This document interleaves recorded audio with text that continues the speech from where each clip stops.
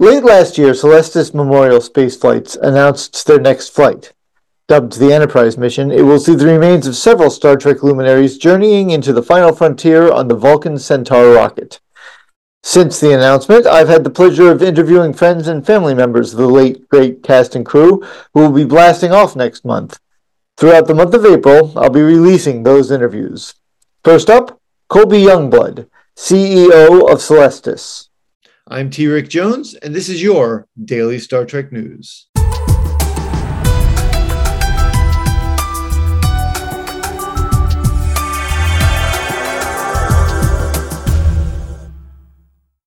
The first thing I want to ask is just sort of the history of Celestis. Just take me through what prompted the creation of the company. So the company has a rich history. I love the story. It's a long story, so I'll try to keep it brief. But back in the 70s, a wealthy, I believe he was in real estate. His name was David Hanna, and he wanted to get into the space business. And at the time, only NASA and governments were doing it. And he thought that it was something that could be done in the commercial arena, and maybe better and cheaper. And so he started assembling a team with the idea of launching the first commercial rocket. And his team that he gathered is now one of the members of the team is Charlie Chafer. He is one of the co-founders of Celestis. Back then, the company that Mr. Hanna had was called I believe it was Space Services Incorporated of America. So that's our parent company. Right. And he brought in Charlie Chafer, and Charlie's role was to go into Washington, D.C., and I think Charlie did something or coordinated this rocket launch with around, I think it was 11 or 14 different government agencies. And he also brought in on the technical side, Deke Slayton. Deke was a legend. He was one of the original original 7 Mercury astronauts in the late 1950s for the Mercury program, and who ultimately Deke ran NASA. He was head of operations and head of astronaut operations, and he was the guy who actually selected Buzz Aldrin and the crew and all the astronauts that did all the things. It was all Deke. He retired in the late 70s, and Mr. Hanna was able to bring him on as the president of the company in the early 80s. So those three and their team actually launched the first commercial rocket in 1982. It's called Conestoga 1.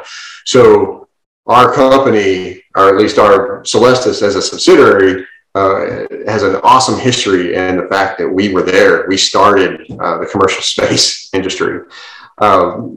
Years go by, they didn't launch any more rockets, and the Celestis, this was Charlie Chafer's idea, him and the co-founder, and it was one of their brainchild. And I think the way Charlie explains it is they wanted to do something that they couldn't compete with NASA, right? So NASA had everything, except NASA wasn't sending ashes to space, so he didn't want to compete with NASA, and that's how Celestis was born. And they put it all together in 1994, started getting clients in 94, had our first launch in 1997. That first launch, there was some pretty important people on that. I think you've heard of Gene Roddenberry. He was on it. And Majel was there, standing next to Charlie when the rocket launched. And another cool part of that story, so Majel's standing there watching, and she looks over at Charlie and she says, "Charlie, when it's my time, I want you to promise me that you'll send me with Gene on another mission." And so that was the genesis of our Voyager mission. And so now after Majel passed away, now we're taking both of their ashes and they're flying on our Enterprise mission. But not just them, we've got Rod as well. So we've got Rod's DNA, and all three of them are going together on the Enterprise mission. But that's how we started. 1997 was our first launch, and a historic launch, with Gene Roddenberry on it. Dennis Leary was on that. Majel was in attendance, so it was a great start for Celestis. 18 missions later, we're staring down. We have 4 launches coming up in the next 4 months. It's going well. We're seeing a lot of business. People are really getting interested in what we're doing. Charlie calls it a 30-year overnight success, which seems to be what's happening. People, like I said, people are really getting excited. I mean, every time I talk to someone about it, I'm like, oh my gosh, we didn't know you could do that. I know we can do that. And it's not just ashes anymore, it's DNA. So another great aspect of our company is you don't have to pass away to enjoy spaceflight or to enjoy the events when we put on the space flights. So we're moving and shaking, and we're really excited about it. How long have you been with the company? 8 months. I just started in. Oh, okay. I'm brand new. I'm a Air Force guy. I just joined the Air Force, 18 years old, out of high school. I did 20 years in the Air Force, got my undergrad degree when I was in, got my MBA when I retired, did a couple other things. I was a business management consultant for small businesses, just like Celestis. That's what I was doing when Charlie found me, and it was a perfect fit for me to come in and step in as president. Is it a coincidence that the rocket is called a Vulcan Centaur, or does it purposely have that Vulcan aspect? Well, it's kind of a coincidence. We had nothing to do with it. Okay. So Tori Bruno, the CEO of the rocket company, which is ULA, United Launch Alliance. Yeah. I don't know if I remember the story completely correctly, but we could Google it. But I think he sent out a survey of what to name this fantastic rocket. Yeah. And the number 2 million sticks in my mind. But so ULA threw out a survey. I don't remember who they surveyed, but there was a survey, and of all the respondents, it was overwhelming Vulcan.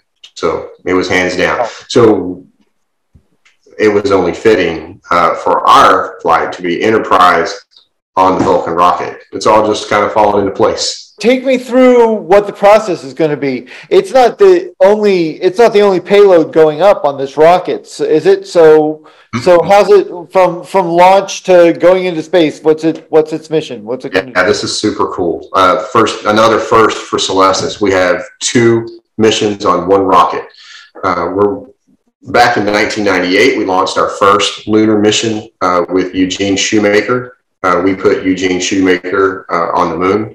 And now this second mission, it's called Tranquility. Tranquility is going up with Enterprise in 2 different sections. So Tranquility, and so Centaur, the Vulcan Centaur will launch, head towards the moon.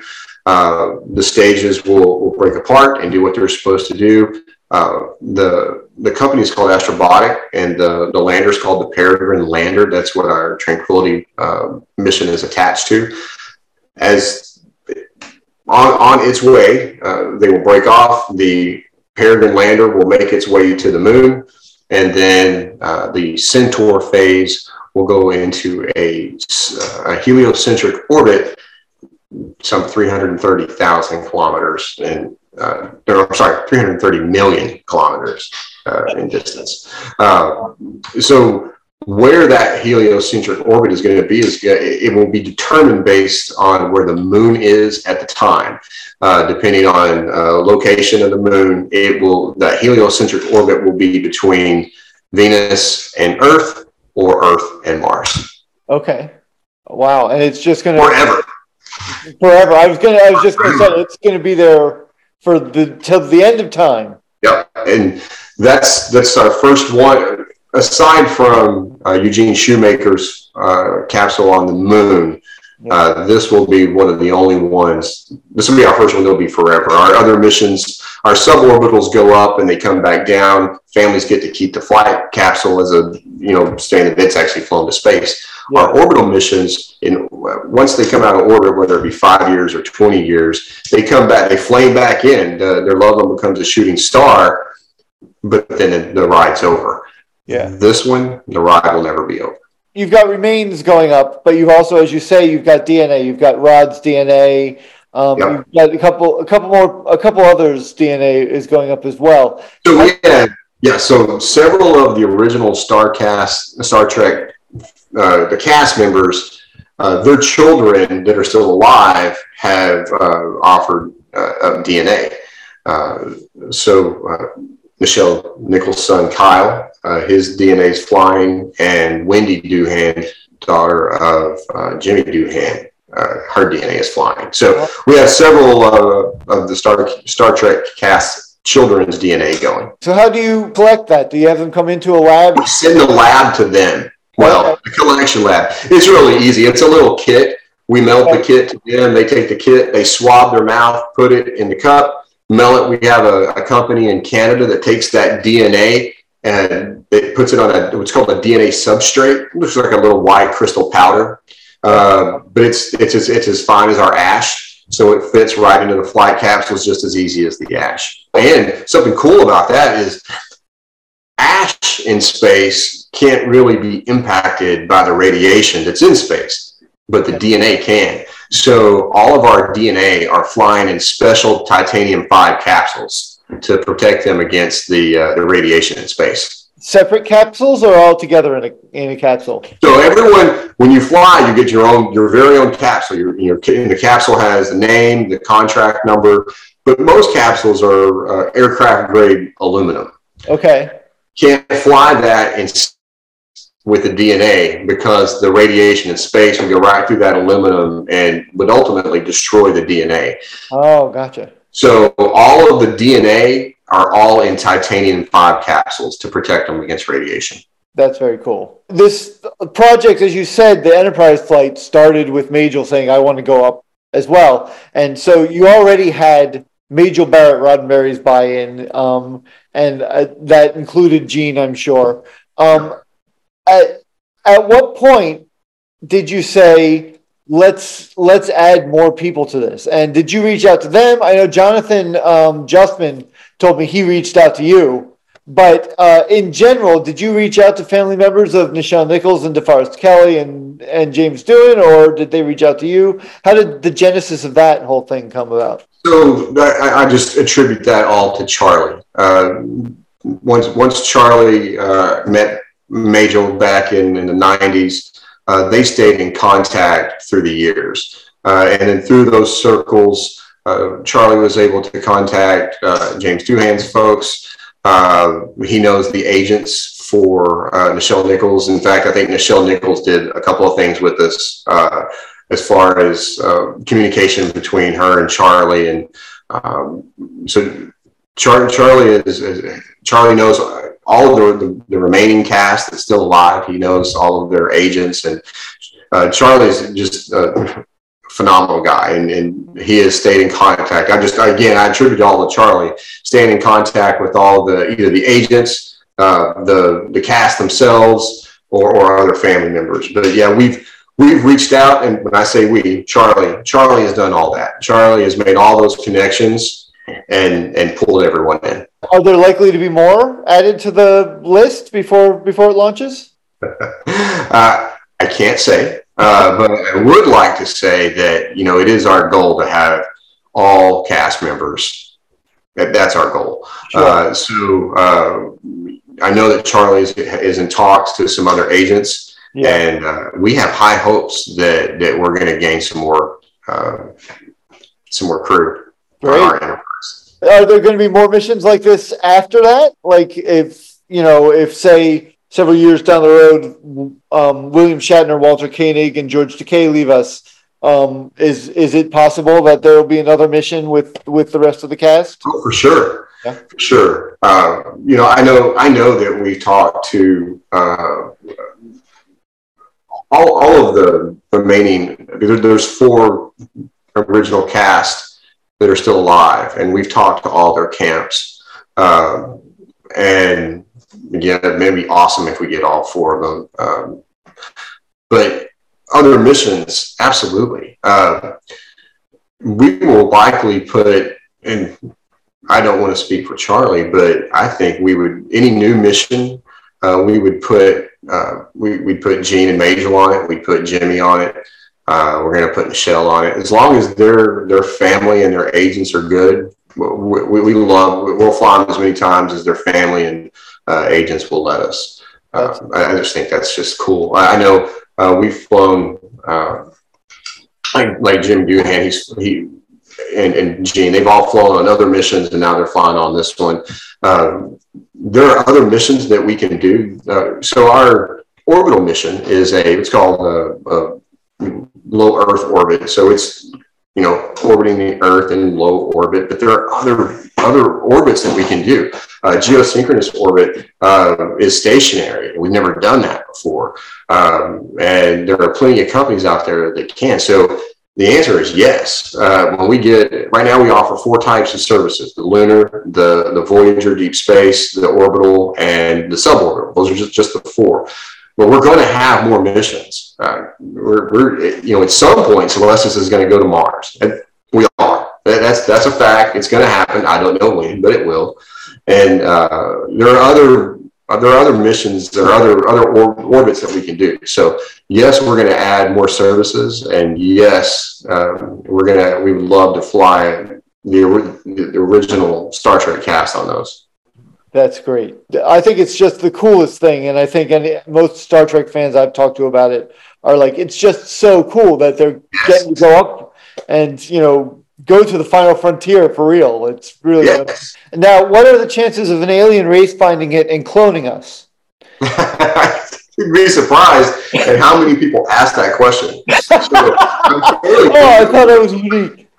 I'm new to the space, and so this job is half commercial space and half funeral industry. So I'm new to both, but a lot of fun. I never thought I would get that question. It just never occurred to me. But whether it's in an interview or I was in a cab in Seattle, I was taking a payload for our next orbital mission. And I was telling the cab driver the story, and she thought it was great. And then she kind of turned on me. She's like, wait, but what if they get our DNA and they come back and they enslave us? And she's somewhat serious. And I was like, well, it's a chance we're going to have to take. What can you say to that, right? Yeah. We're going to assume that if they're extraterrestrial, they're going to be friendly. Yeah, sure. Absolutely. Hopefully they'll be Vulcans, and there you go. Be okay. That's right. Well, Colby Youngblood, thank you so much for meeting me today. This has been fascinating. I really appreciate it. And thank you, man. It was really nice talking to you. The Enterprise mission is scheduled to blast off on May 4, 2023, and you'll be able to stream it live. Launch dates and times can change up to the last minute based on a number of variables, including weather conditions. So for the latest launch status, head over to www.celestis.com/launch-schedule/enterprise-flight. I'll put the link in the show notes. Next week, Rod Roddenberry will join me to talk about his parents, Gene and Majel Barrett Roddenberry, and their involvement with Celestis.